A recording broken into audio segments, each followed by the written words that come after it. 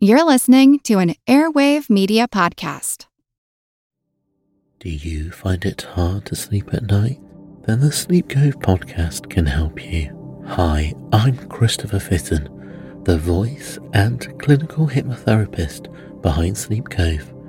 Sleep Cove features sleep hypnosis, meditations, and bedtime stories, all designed to help those of you who struggle at night to achieve a restful and peaceful night's sleep. Search for Sleep Cove on Apple Podcasts or Spotify and see why Sleep Cove helps millions of people sleep deeply all night long. Do you find it hard to sleep at night? Then the Calm Cove podcast can help you sleep deeply all night long. Calm Cove has deeply relaxing meditation music and ambient sounds like ocean waves and crackling fires.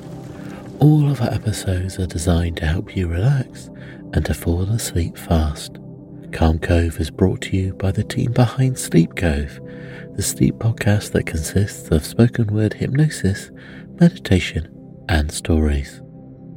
So if you want to listen to a beautiful soundscape tonight, search for Calm Cove on Apple Podcasts or Spotify and see how we're helping millions of people relax and go to sleep every night. Feel like who art Ed? Try to slice it. Who art Ed? Mr. Wood art Ed me. Yeah. Either way, it's ambiguous. It works on so many levels. I know. That's off to a great start. Welcome to Who Arted, where we explore visual arts in an audio medium. I'm your host, Kyle Wood. For this week's Fun Fact Friday, we're going to be talking a little bit about Jackson Pollock. Now, in 2006, a painting called Number 5 by Jackson Pollock went up for auction. It sold for $140 million, making it the most expensive painting ever at that time anyways. While that record has since been broken, it's interesting to think that Jackson Pollock, whose paintings sell for millions of dollars, spent much of his life in poverty. You might say the Pollock family was so poor they didn't even own their name. Jackson Pollock, whose actual name was Paul, was the son of Leroy McCoy.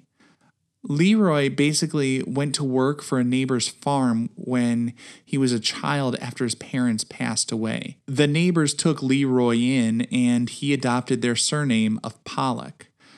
Jackson struggled quite a bit in school and he was actually expelled from 2 different high schools. He basically bounced around doing odd jobs for a period after that. For a while, he worked as a custodian in an elementary school where his brother taught. And in the 1930s, he was known to be stealing food just to survive.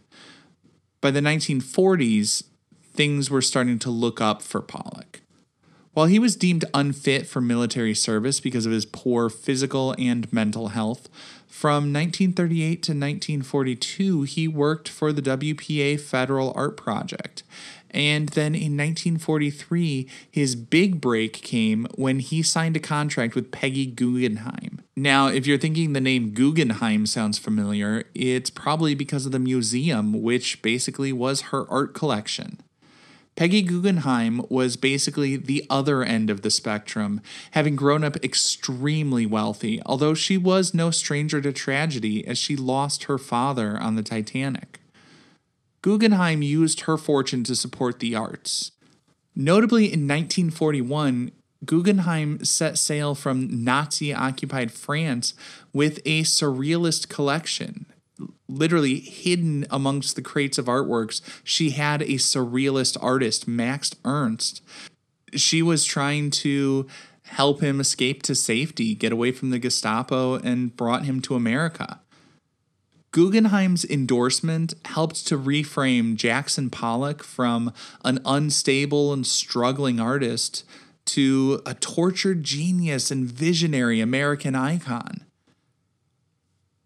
In some ways, his rags to riches story fits the mythos of the American dream and social mobility, particularly if you don't look too closely and gloss over the way he seemed to have been tremendously self-destructive and kind of a jerk. The story of Pollock's rise, though, seems kind of poetic in some ways. While critics have derided his drip painting method as complete garbage that anyone can create, the fact that his work seemed so unremarkable in some ways has led to some tremendous discoveries of masterpieces in unexpected places. For a while I was a kid in the 90s, it seemed like I was hearing stories in the news like every couple of years about a Pollock painting being discovered in a garage sale. I know that happened at least twice. In 1991, a woman bought a Jackson Pollock painting for $5 at a thrift store, and I believe she was later asking about $50 million for it. And so when you go thrifting, whether at a resale shop or a garage sale, keep your eyes peeled because this absurd art world lottery continues to this day. This concludes this week's episode of Who Arted. If you found this tolerable, please like and subscribe on Apple Podcasts, Spotify, or wherever you're listening. You can find images of the work being discussed this week and every week in the show notes, on Twitter at WoodArtEd, and on the website whoartedpodcast.com. Podcast done.